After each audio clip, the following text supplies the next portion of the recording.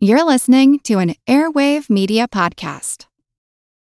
When you need mealtime inspiration, it's worth shopping Kroger, where you'll find over 30,000 mouth-watering choices that excite your inner foodie. And no matter what tasty choice you make, you'll enjoy our everyday low prices, plus extra ways to save, like digital coupons worth over $600 each week. You can also save up to $1 off per gallon at the pump with fuel points. More savings and more inspiring flavors make shopping Kroger worth it every time. Kroger, fresh for everyone. Fuel restrictions apply.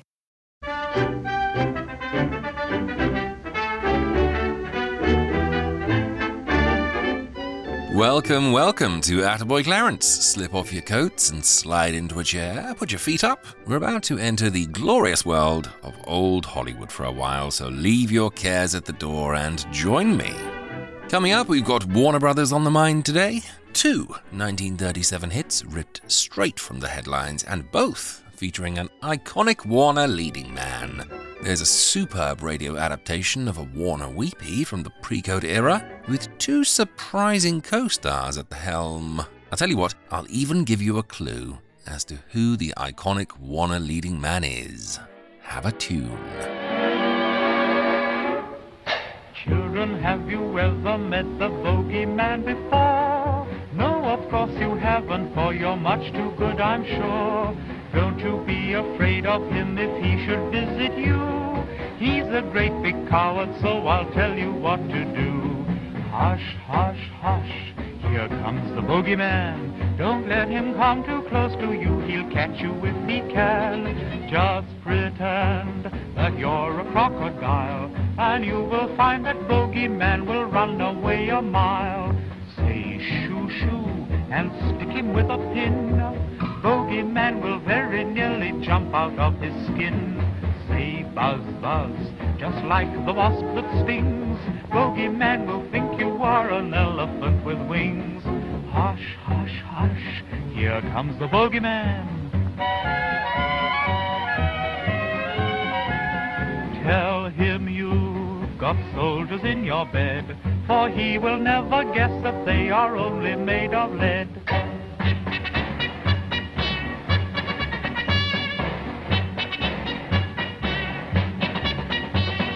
Say hush, hush, he'll think that you're asleep. If you make a lovely snore, away he'll softly creep. Sing this tune, you children one and all. Bogeyman will run away, he'll think it's Henry Hall. When the shadows of the evening creep across the sky, and your mommy comes upstairs to sing a lullaby, tell her that the bogeyman no longer frightens you. Uncle Henry's very kindly told you what to do. Hush, hush, hush, here comes the bogeyman. Don't let him come too close to you, he'll catch you if he can. Just pretend your teddy bear's a dog, then shout out, fetch him, Teddy, and he'll hop off like a frog.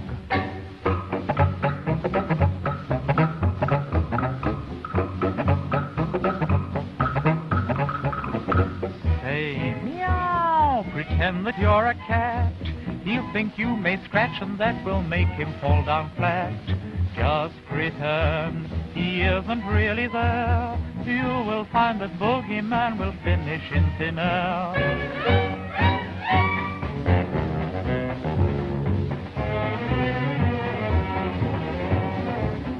Here's one way to catch him without fail. Just keep a little salt with you and put it on his tail. And that was Hush, Hush, Hush, It's the Bogeyman from Henry Hall. Kills odors, kills odors. Kills soldiers? Kills odors. Oh, Airwick, kills odors. Airwick, a great new discovery. Airwick kills kitchen odors quick. Kills fish, cabbage, onion odors, even stale tobacco odors. Every kind of household odor has to vanish quick. Sounds more like a virus than an air freshener. Sure, folks, Airwick. It's the little bottle with the magic wick that kills unpleasant odors, whether fish, cabbage, onions, cauliflower, or from burned foods. I mean, that's quite limited, if you think about it. And, of course, in the living room, Airwick keeps the odor of stale tobacco smoke out of upholstery and drapery. Can you imagine being the ideal customer for Airwick? You're in the kitchen, eating some fish and cabbage, and you skip on over to the front room for a nice pipe of tobacco. I mean, who are you freshening the air for? The spouse you suffocated to death last year with your breath? Ask your dealer for Airwick, AIRWICK. Kills odors, kills odors, kills odors, kills odors. Amazing. I do love a bloodthirsty air freshener. Well, before we head on over to the movies today, how's about a trip to everyone's favourite guessing game? See if you can guess who the very famous leading man is from the clues the panel managed to extract from him. Now, I'm going to give you a slight clue here, and you'll see why when you listen. Think swashbuckler who once appeared in a film with a huge twist. Okay, let's prick up our ears then, listen for the clues, and see if you can tell. Who the hell is that Hollywood legend? All right, panel, as you know, in the case of our mystery celebrity, we dispense with all of the preliminary questioning, get right down to the facts of the case, and we'll begin with Mr. Bennett, sir. You dispense with the applause, first of all. Either there was no applause or but suddenly my hearing has gone back on me.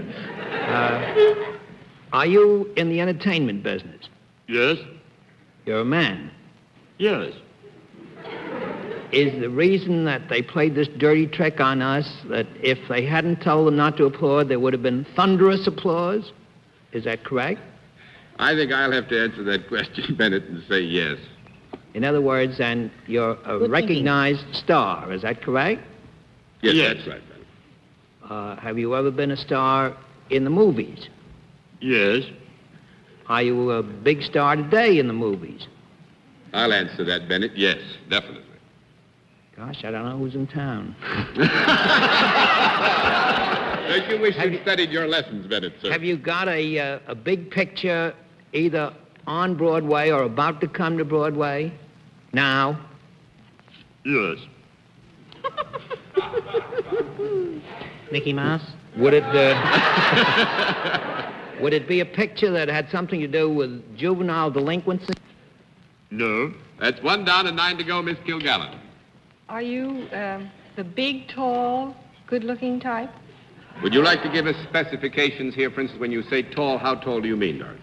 Well, over 6 feet. Over 6 feet? No. That's 2 down and 8 to go, Mr. Cox. Well, I'm not good at this sort of thing. Would you like to pass? I pass, yes. You pass? All right, Miss Preston. I'm sorry you passed, Wally. Well, now, you're here in town. Have you ever appeared in the theater? Yes. Did you go into pictures from the theater? Yes. Have you appeared in the theater since you have been in pictures? Yes. Have you appeared in the theater in the last, let's say, year? Yes. Are you tall? Are you dark? Yes. Did you ever appear in a play with Judith Anderson? Yes. Have you recently appeared in a play of Christopher Fry's? Yes. Is the play The Dark is Light Enough, but not quite enough? Yes, it is. And we'll stop it there. So my clue was a swashbuckler who once appeared in a film with a huge twist. Can you work out who it was from what you've heard? We'll check back later and we'll see if you're right. I'm in the mood for love, simply because you near me. Oh, funny when you near me. I'm in the mood for love, baby. Heaven is in your eyes, bright as the stars under. Oh, is it any wonder? Oh, baby, I'm in the mood for love. Why stop to think of whether this little dream might fade?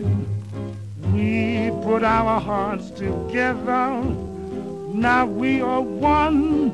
I'm not afraid if there's a cloud above.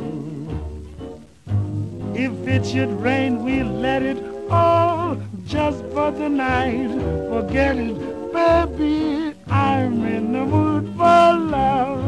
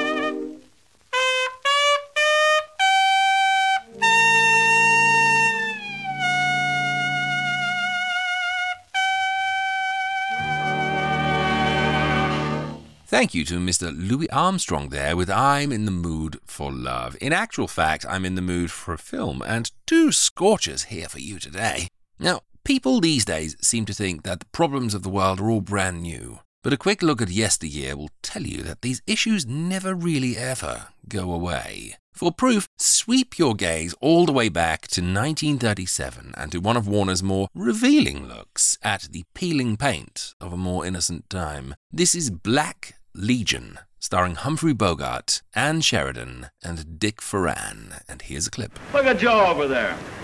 Hey, Dombrowski, what do you got there? A Hunyak back scratcher? Just a slide rule to figure out these stress formulas. What's that got to do with running a lathe? Nothing, but it's got a lot to do with designing one. Oh, running a lathe ain't good enough for you, huh? Now you gotta learn how to design one. Well, it ain't your time he's wasting, is it? Yeah, his going to night school don't hurt you any. Nah, he's always got his nose in a book. Well, it's his nose, ain't it? And a plenty big one at that. Hey, Cliff, why don't you stop? We are following the story of Frank Taylor, a factory worker in a Midwestern town who gets on well with everyone. Frank's in particularly fine spirits at the moment because he's about to get promoted to shop foreman after keeping his nose to the grindstone for years. In fact, so sure is Frank of the promotion that he's gone and ordered himself a bit of a treat. Doesn't that make you feel proud and dignified sitting behind that wheel? Oh, boy. Bet it's a honey of a dashboard, too. Strictly airplane type, Mr. Taylor. Yeah, airplane, huh? Mm-hmm. That's a pretty good-looking cigarette lighter. Yes. Does it work? Sure it works. Try it. You know, you get 18 miles on a gallon with this car. That ought to mean a lot to a man in your circumstances. Oh. It works all right. Sure it works. I tell you get more for your dollar than any car made in this country. Now, of course, you'll want immediate delivery. Well, I won't know till tonight. You see, I'm getting a new job and a raise. Congratulations. I wouldn't want to sign up till they tell me definite. I'd hate to see you wait too long. But at the very last moment, Frank discovers that the promotion has not gone to him, but to one of his fellow workers, a Polish immigrant named Dombrowski, which makes Frank all kinds of mad and resentful. Oh, come on, Frank. No job's worth eating your heart out. Yeah, but it was my job, wasn't it? You said so yourself. Sure, I said so, but the company didn't. They got their own ideas. Where'd they ever get the idea Dombrowski was so hot? Well, you know he invented that oiling system that they're using now, and he's saving them plenty of dough. I guess they figured that a guy could do that could save him in other ways, too. Besides, he's always got his nose in the book and going to night school. Or we lay around the house and listen to the radio. Frank, you gotta hand it to him. They've already handed it to him, ain't they? I suppose if I went around showing off, reading books, they'd make me president of the company or something. Okay, if you want to be a sorehead, forget it. Sorehead? Sure I'm a sorehead. Ain't I got a right to be? How would you like it if you'd been counting on a good break for a long time and you were sure you was going to get it? And all you got was laughed at. After venting his spleen about the perceived unfairness of the situation, Frank is approached by a fellow worker who tells him that there's a pervasive, little-known movement bubbling beneath the surface of society, one that's intent on taking action against so-called outsiders. Spurning American ideals and the sacred principles of which our forefathers fought, they have clung tenaciously to their alien doctrines, foreign faith, and un-American morals. Like poisonous vipers, they have patiently bided their time while they fed and fattened on the bleeding bosom of our country. Now, enriched with the jobs they have chiseled away from Americans and drunk with the impotent power of their stolen prosperity, they are openly plotting to seize control of our government, overthrow our glorious republic, and subject the American people to their own dastardly design. I think that gives you enough of an idea as to what the film's about. The slow indoctrination of Frank into the nefarious Black Legion, a society of disgruntled Americans who are fighting back against what they view as the dilution of their birthrights. Where you from, Ted? Texas, sir. Yeah? What church you go? Well, Mr. Taylor, the fact is I don't go much to any of them. Seems like I kind of got out of the church-going habit. Like your job here? Yes, sir. This is about the best job I ever had, sir. I suppose you'd like to keep it then. Yes, sir. I sure would. Well, I want to keep you. You've been doing good work here. Nowadays, that ain't always enough. Well, I ain't sure I quite understand, Mr. Taylor. I mean, are you willing to protect your job? Well, you bet. I'm glad to hear that, because we got a pretty bad problem here in this state. It's full of foreigners all trying to chisel jobs out of Americans like you and me. It's an extraordinarily uncomfortable watch at times, especially seeing as how we're basically seeing this kind of behavior out in the open these days in places in the world. As such, this film not only plays like a warning from the past, but also as a kind of horror parable. This features a string of truly terrifying moments, and it's all told in such a plausible way that you're left with a very uncomfortable insight into how this kind of viewpoint is born. The Black Legion was actually a terrorist organization in the 1930s, and much of what you see in the film is based on the facts known about the group, including their initiation ceremony and the details of some of their crimes. And audiences were both thrilled and horrified by the Warner Brothers depiction of this domestic terrorist phenomenon. It's tough at times because you don't expect this level of nastiness in a classic movie. It's very well made, very well written, and superbly played, especially by Bogart in one of the roles that really proves his depth. More than that, though, it's a chilling little warning from the past, as I say, that unfortunately goes to prove that our latest woes are nothing new. Definitely worth checking out. That's Black Legion from 1937. Well, Bogart was having a hell of a year in 1937. Not only did he burn up the screen in Black Legion, he also played very much on the side of the Angels in another Warner crime classic, in which he's pitted against a particularly vicious gangster and aided in his crusade by the pluckiest girls you can imagine. Bogart stars alongside Bette Davis, Lola Lane, Isabel Jewell, Maya Matho, Jane Bryan, Alan Jenkins, and Edoardo Cinelli in another quite brutal little crime fable, Marked Woman. Well, what does he expect a girl to look like at 6 in the morning after dragging a lot of heavyweight shoe salesmen around the dance floor all night? Like a debutante? I'll bet if he saw me when I just come to work and my makeup was fresh. Oh, let's skip it, Estelle, and go to bed. We're all fagged out. Well, let him fire me. What do I care? I don't want any part of his clip joints anyway, and if you do, you're crazy. Might as well put a gun in our hands and send us out on stick-ups. Well, what are you going to do? You heard what he said. It's vanning or nothing. Well, this isn't the only way to make a living. Bette Davis is Mary, a hostess at a nightclub whose job it is to take special care of the well-paying clients. She and her fellow hostesses generally end the day with sore feet, sore heads, and a raft of suitors, all clamoring for their embraces. It's all they can do to repel the wolves long enough to get some rest each night before the whole circus starts again the next day. We've all tried this 12.5-a-week stuff. It's no good. Living in furnished rooms, walking to work. Going hungry a couple of days a week so you can have some clothes to put on your back. I've had enough of that for the rest of my life. And so have you. Well, of course she has. She just burned up because Jody said she was getting old. Aren't you, honey? The club they work at is taken over by one of the city's most notorious gangsters, Johnny Vanning, played by Edoardo Cinelli, who's renowned for his vicious methods of management. I'm taking over this joint. From now on, you're working for me, understand? Most of you have been around long enough to know how I operate. If you don't, read the papers and find out. Up to now, this nightclub racket's been run on a penny-ante basis. That's out. From now on, I'm organizing it. When I organize anything, I make it pay big money, or else. One night, one of Mary's clients who spent the whole night running up an extortionate bill at Johnny's club confides in her that he doesn't have the money to pay up. Boy, they sure took me to the cleaners. You had a good time, didn't you? Never had a better time in my life. I'd like to do it all over again. Well, I guess you can afford it. Afford it? What's so funny? You were thinking I could afford it. Listen, sister, I don't make that much money in a year, let alone spend it. Do you mean to tell me that you haven't got the money to pay off? No, not a red cent. I'm just putting out an ad. Boy, I'd like to see the look on their faces when they try to cash that check. Oh, will that be funny? Yeah, like a funeral. Yours. Huh? And that's what you're going to have if they don't get their money. What are you talking about? Don't you know that you're messing around with the toughest gang in town? It cut your throat for a dime. So you can imagine what they're going to do to you for that kind of money. Say, are you kidding me? Well, if you don't believe me, stick around and find out. The next day, the guy is found floating in the river, and investigating the killing is District Attorney David Graham, played by Humphrey Bogart. If he can link Vanning to the killing, then he can bring down the whole rotten empire, but he'll need the help of Mary in order to do so. Will she be willing to put herself at risk in order to see justice done? Now, last night about 10 o'clock, 4 men came into the club. They sat down with you girls. You had some drinks and you danced. There isn't any law against that, is there? One of those men was Ralph Crawford. He was with you. The other 4 left about 1 o'clock. You and he stayed. You lost a lot of money gambling. Then you left together in a cab. Where'd you go? Home? What'd you do when you got there? Nothing. I got out, and he went off in the cab. Where? I don't know.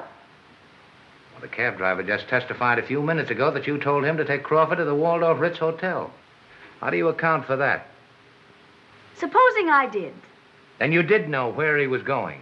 Well, I knew where he was starting for, but I didn't know where he was going to wind up. And you didn't see him between the time he checked out of his hotel and the time we found him murdered? No. Can you prove you didn't? Can you prove I did? Now, it might sound as though I've given away all of the plot. In actual fact, I've only given you the first 20 minutes or so. There's way more plot to go, but I think it's best to stop here with the description as you get the sense of what it's about. The real thrills come when Mary's sister, played by Jane Bryan, arrives wide-eyed into the story, and the twists that follow are both harrowing and haunting. Oh, and that's before you even get to the meaning of the film's title, and it isn't what you think, believe me. What I really like about it is this strong thread of female empowerment in the film, quite a rarity for movies of this type and of this era. Yes, there is an element of damsel in distress to the first half, and the girls are all dancers or moles or eye candy, but they all find their voice, they find their strength, and the nail-biting ending is a grand line in taking the power back. Everyone in this film is a powerhouse, especially Bogart and Davis, but also look for some wide-eyed terror from Isabel Jewell, who gets her own shocker of a side plot, with some marvelous tension thrown in there. The basic story is one of a gang of terrorized girls who find that banding together to fight back really does multiply their strengths. And it contains an absolutely iconic final shot as they collectively journey off to their fate together. It's way better than most Warner crime potboilers and surprisingly brutal for a film that's well inside the code. In fact, it feels to me like a spiritual successor to 3 on a Match, which is a totally unhinged, unbridled take on crime. This has the reins pulled back quite a lot, but it's still got that grungy, dangerous feel to it. I really like it. That's 1937's Marked Woman, one of the best Warner crime films that came in the wake of the code. Well, seeing as how Humphrey is our through line for today's show, let's make it a hat trick and join him for a beautifully staged adaptation of one of pre-code Hollywood's most fondly remembered dramas, and a story that remains unforgettable by all who see it.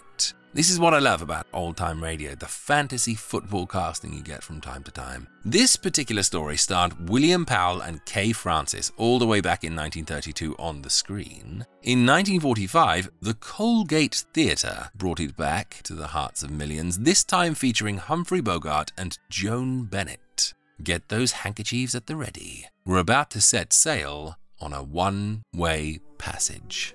See you afterwards. Warner Brothers, producers of the soon-to-be-released San Antonio, brought to the screen some years ago one of the most beautiful and dramatic love stories of all time. It created an impression never to be forgotten. And the Colgate Halo Theater of Romance is particularly proud to present tonight the Gene Holloway adaptation of this great story, One-Way Passage. Here is your play, and here are your stars, Humphrey Bogart and Joan Bennett.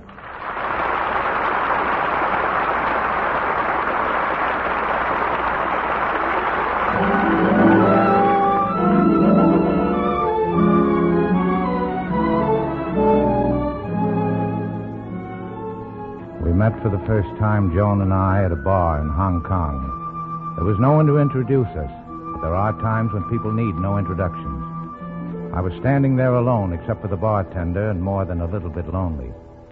I asked the bartender to let me mix my own drink. He looked at me like I was crazy.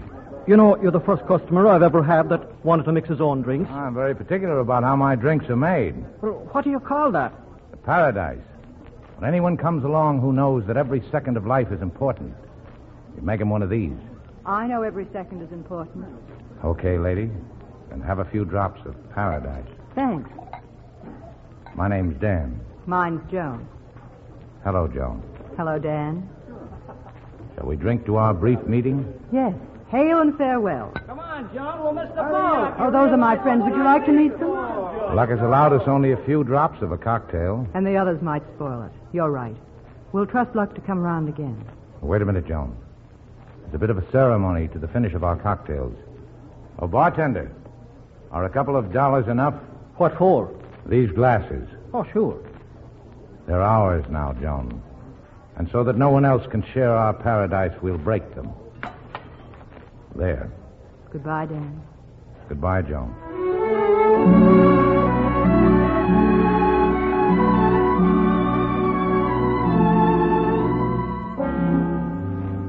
Before we met for the second time, each of us brushed shoulders with Death. Death walked up to me with a gun in his pocket and said his name was Steve Burke. It's been a long chase, Dan. Now, don't try anything. My gun's in my pocket and my finger's on the trigger. Okay, kid. Where do we go now? The boat, and then San Quentin. I've got to get my clothes. I always like to look my best on my way to an execution. Your clothes are on board. Oh, very considerate of you. Here, you don't mind sharing a bracelet with me, do you? Must we be so chummy? Yeah. This time you're not getting away. Come on, Dan, let's get moving. We got a boat to catch. Tell me, how did you manage to trail me out of Sagan? The porter. You gave him 400 francs to keep his mouth shut. I gave him 500 to talk. Oh, isn't that enough to shatter one's faith in human nature? You know, you ought to be very grateful to me on the whole, Steve. How many cops get a chance to take a trip around the world? Marseilles, Algiers, Cairo, and now Hong Kong, Honolulu, and San Francisco. You're right. You know, you're a pretty nice guy, Hardesty. It's too bad you had to commit murder. I'm not sorry. The guy was a rat. He had it coming to him. Well, fortunately, or unfortunately for you, the courts administer justice in our country. So I guess this is the last lap for you, Nan. Yeah, I know. And I would have to make it in handcuffs. Well, maybe we'll take them off when we get out a ways. I'll take my chances on you as long as it's a long swim from land.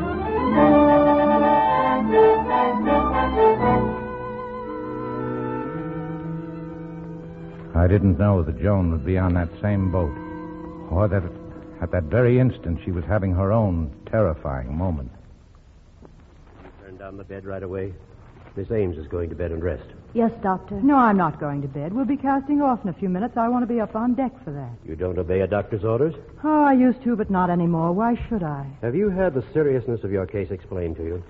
Don't you know that absolute rest and care are indicated? Yes, but I don't want to pass the little time I have left just lying down waiting to die. So I keep waltzing around the world and no one knows except my maid. You see, Doctor, there's nothing more devastating than kind, pitying people when you're in a fix like this. I don't want pity or sympathy. When it happens, I want all the lights going and an orchestra playing. And I want to be on my way someplace. Don't you see how important every minute is to me? Yes, I do see. But if you should need me, let me know. Yes, I will, Doctor, and thank you.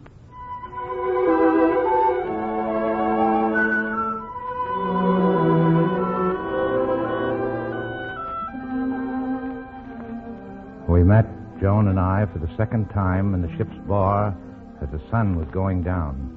Two people who knew that every second was important because they could almost count theirs to the end. Hello, Dan. Hello, Joan. The luck's come back. So I see. In full measure. Oh, I'd like you to meet an old friend of mine, Mr. Burke. Hello, Mr. Burke. Glad to meet you. Steve and I are, well, we're sort of traveling together. How nice. Yeah, we're together all the time. May I borrow him once in a while? You sure may, as long as you're careful not to lose him. No, I won't lose him. Come out on deck, Dan. Go ahead, Dan. It's a nice sunset. Thanks. See you later. The day knows how to go out, doesn't it, Dan? What does the setting sun make you think of? Oh, the Angelus. It's a silly game, but will you play it with me? Anything. What is it? It's a game where I can find out all about you. Oh, what do we do? I say words or phrases, and you say whatever comes to your mind. Go ahead. Water. Laughter. And laughter? You. Life? Death. Good. Green grass. Bare feet. White clouds. Freedom. Excitement. Your eyes. Cabbages. Kings. Will-o'-the-wisp. Quickly. Sadness. A long search. Love. The end of the search. You know all about me now? Yes.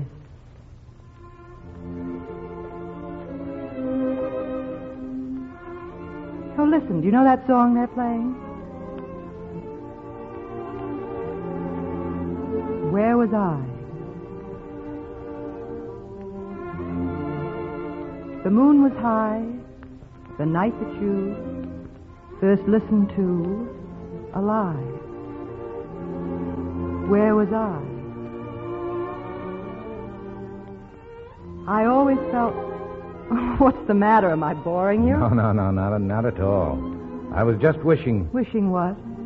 that you had been the girl next door, and that I had met you a long time ago.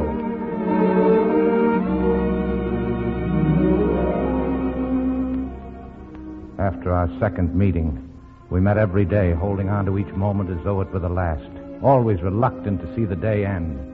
Those were brilliant, exciting, slightly desperate hours. Have you said anything to the girl, Dan? No. Well, I don't blame you. I'm meeting her now up on deck. We'll be in Honolulu tomorrow. You better not make any plans. You won't be getting off the ship. Yeah, I know.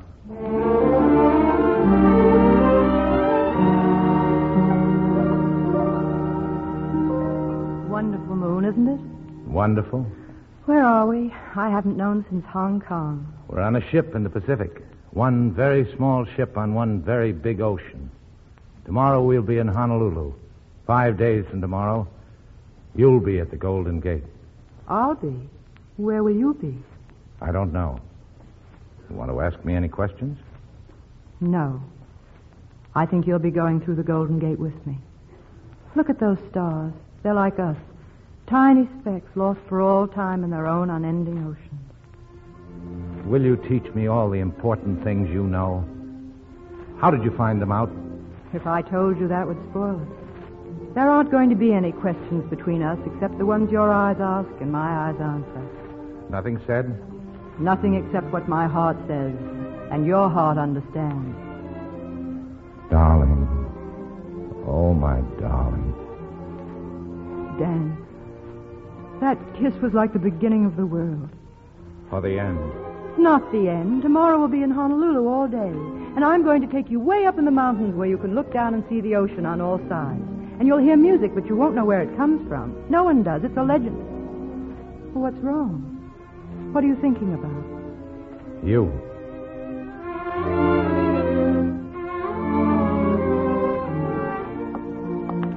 Dan. I told you not to try to talk to me on deck, Rocky. No one's around. And Steve's in the bar talking to Countess. All right, talk fast. Everything's set. The Countess is going to take care of Steve. She's going to slip him some knockout drops in his drink. Now, if you can get off the boat when we dock in the morning, Lamb will be waiting. He's got a freighter on the other side of the island to take you off. Okay, thanks, Rocky. I'll get off. And ditch that dame, will you? If you don't get off tomorrow, it's your last chance. And if you lose it, it's curtains. I won't lose it. Don't worry.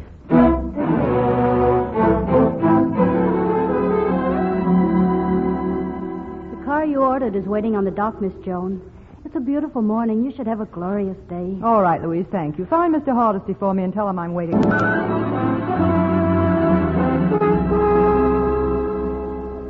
Hardesty, my name's Walter Lamb. You got the boat ready? Yeah, the captain's name is Hogue.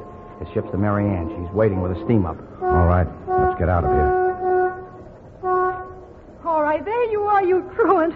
Where have you been, Dan? Oh, hello there. I've been hunting everywhere for you. Disappeared into thin air. Well, yes, You see, I had some business. I'll have to see you later, Joan. Oh, Dan, I had everything planned. I have a picnic lunch. Did you forget?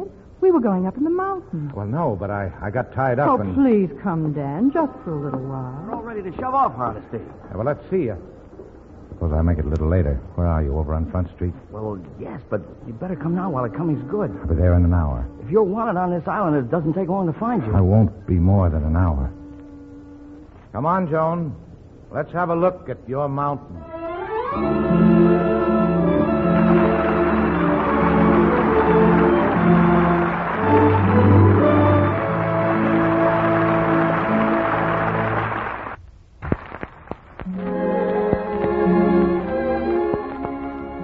Say, whatever happened to Helen's romance? Oh, it fizzled out, like all Helen's love affairs. That's too bad. And I'll bet she doesn't suspect why. Oh, of course not. She doesn't dream she has a little breath of trouble. That's why we recommend Colgate Tooth Powder. You see, anyone can be the victim of a little breath of trouble. I mean unpleasing breath. It happens to thousands without their knowing, marks them down socially, brings them unhappiness. And they seldom suspect the real reason. Don't let that breath of trouble catch up with you. Do this. Brush your teeth night and morning and before every date with Colgate Tooth Powder. For Colgate Tooth Powder cleans your breath as it cleans your teeth. Yes, scientific tests prove that Colgate Tooth Powder, in 7 cases out of 10, instantly stops unpleasing breath that originates in the mouth. And when it comes to cleansing, money can't buy a dentifrice that will clean your teeth better or quicker than Colgate Tooth Powder. Remember the name, Colgate Tooth Powder, with the accent on powder.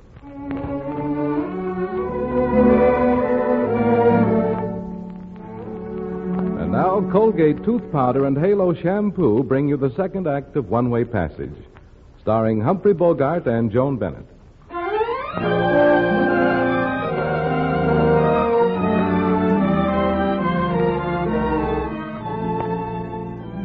And so Joan and I borrowed an hour and left the world behind. She sat, leaning back against a tree, more beautiful than any woman would ever be again, because she was the last woman for me, and I knew it. Dan, you know, when I was a little girl, I used to think that heaven was a place with golden streets where everyone went fluttering around like mad on wings.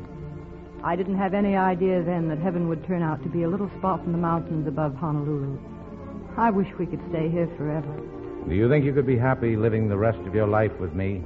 I don't think I could ever be happy any other way, now. Look, there's something I've got to tell you. Is it serious? Very. Oh, then don't tell me today. We're not real, you know. This mountain isn't real. Nothing about us is real. I don't think anything else is real. We meet 2 strangers in a cocktail bar in China. We part, and then we meet again. We fall in love.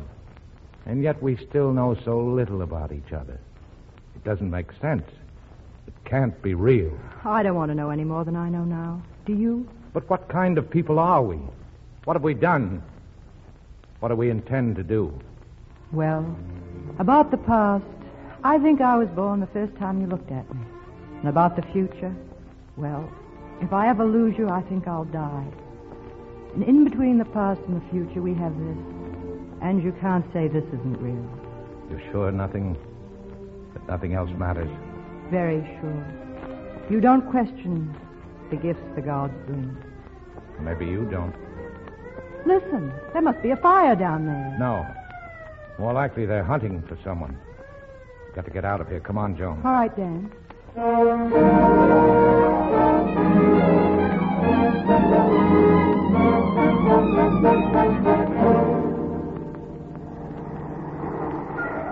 Why are you stopping the car here? This isn't our Joan, ship. you're going aboard without me. I'm not going. Please don't ask me why. Well, if you're not sailing, neither am I. Joan, there's no time to lose.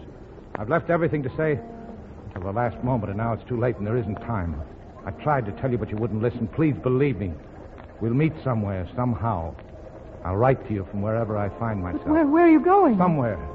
I don't know. I'm sailing on a freighter just off here as soon as I can make it. I'm coming with you. Darling, you can't. Now be a good girl and listen to me. I'll go anywhere with you, anywhere. Please get out of here, Joan. You've got to. I know. I've known a goodbye in everything you've said and looked. I wish I could have meant more to you. Are you afraid, Dan? Did the ship doctor say something to you? No.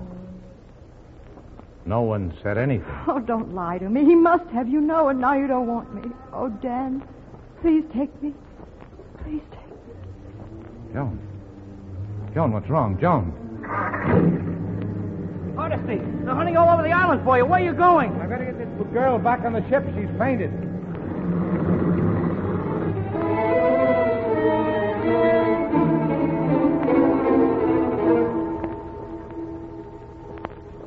Well, Doc? You got her back to the ship just in time. Dan, Yes, dear. don't leave me. Say you won't leave me. He's not going to leave you. I'd like to speak to you a moment, Hardesty. Yeah, of course. I'll be back in a moment, darling. I don't want you to upset her in any way. That girl is suffering from a chronic heart ailment. It's only a matter of months, perhaps even weeks. If she has the slightest cause for emotion, we could lose her now. Come on, Dan, will you? You can still make it. No, not now, he can't. You're coming with me, Dan. Steve, you've got to trust me. You've got to let me stay with Joan. You've got a heck of a nerve asking me to trust you now. You've just got to. If she knew the truth about me, it would kill her. I tried to tell her and couldn't.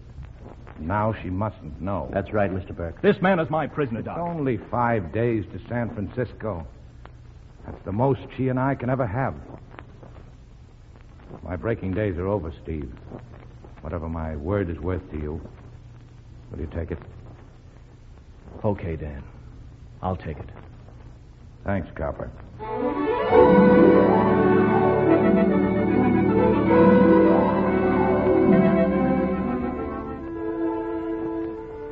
And so the ship went on toward San Francisco. And at last, she and I, who knew the importance of every second, met for the last time.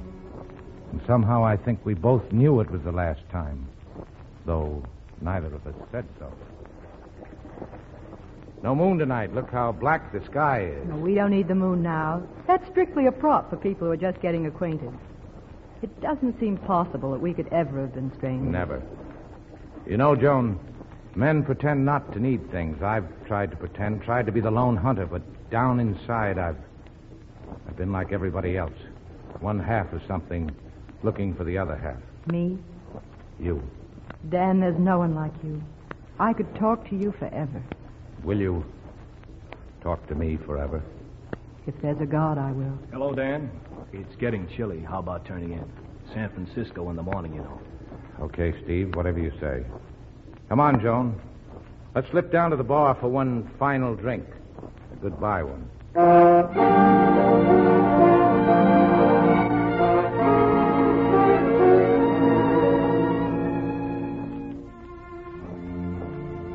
Here you are?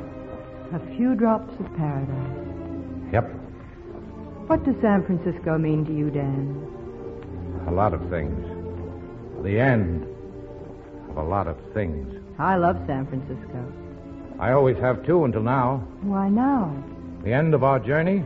But we'll be together. Yes, we will. After a little while. Not more business like Honolulu? Oh, a little. As a matter of fact, I'm leaving immediately for Mexico City. Oh, well, do you think... No. I'm making the plans for us. After all, I am the man of the family. All right, darling. What are the plans? You and I are meeting in Mexico City at the Palace Bar on New Year's Eve. Oh, it's so long to wait. I'm not going to try to explain it now, but... Well, that's the way it's got to be. Okay? Okay. The Palace Bar, Mexico City, New Year's Eve. And until then, Dan, you'll be with me in my heart. Hello, Miss Ames, Mr. Hardesty. Oh, hello, Captain. Have a drink? Thanks. I think there's one more in the shaker. Yep. You know, these last drinks at the end of a long journey are always a little gay and always a little sad. Oh, I've had many journeys' endings, and I always propose this one little toast. Here's to all aboard. Wherever they may journey on, may long life and health continue with them. And in fair weather and calm seas, may we one day meet again. Shall we drink to that? Yes. Well, you don't mind if we break our glasses, do you, Captain? It's a little ceremony of ours. Why, not at all. Thanks, Captain. Then here's to one meeting. One special meeting. In Mexico City on New Year's Eve. To that meeting. To that meeting.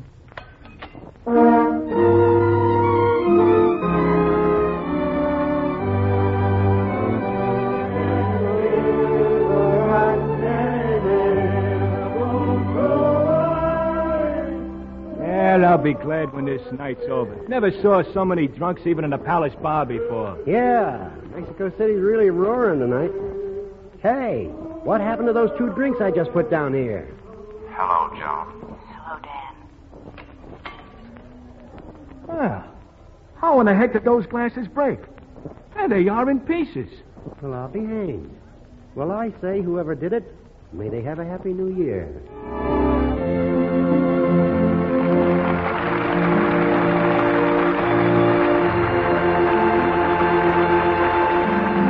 Wasn't that lovely? Humphrey Bogart and Joan Bennett in roles originated by William Powell and Kay Francis. That was the Colgate Theatre's version of One Way Passage. And if you want to see the original Pre-Code movie, also starring Aline McMahon and Frank McHugh, then remember that One Way Passage is one of over 700 films available right now to co-producers of this show. Simply sign up at patreon.com/attaboysecret. Only takes a moment. And not only will you have instant access to the whole library, but also over 100 bonus editions of this very show, all with reviews and radio plays of their very own, as well as a weekly film club night where you can watch these movies with me and a whole room of fellow classic movie lovers, all online, everything provided. Just click and join. All you need to do is take one moment to go on over to patreon.com/attaboysecret. Sign up and you're off to the races. There's a Patreon app that makes everything easy. Plus, you can even use your own podcast app of choice to subscribe to your very own secret podcast feed. Only you have access to it, where hundreds of hours of Hollywood glory are instantly available for you to listen to. Patreon.com/attaboysecret, or click the link in the show notes and I will see you there. Oh, just time to find out who the hell that Hollywood legend was. Have you recently appeared in a play of Christopher Fry's? Yes. Is the play The Dark is Light Enough, but not Yes, quite enough? it is. Is it Tyrone Power? Yes!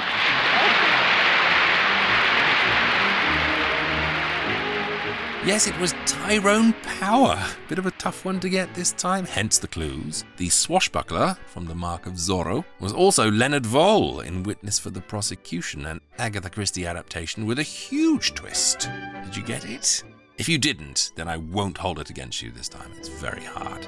Well, that is it from me for this very Warner Brothers edition. Thank you for joining me. These shows will be flying to you every other week from now on. Sorry for the irregularity lately, but we're back on track now. Until we speak next, I hope you've had a great festive holiday. I hope you're taking spectacular care of yourselves and those you love. And bye for now.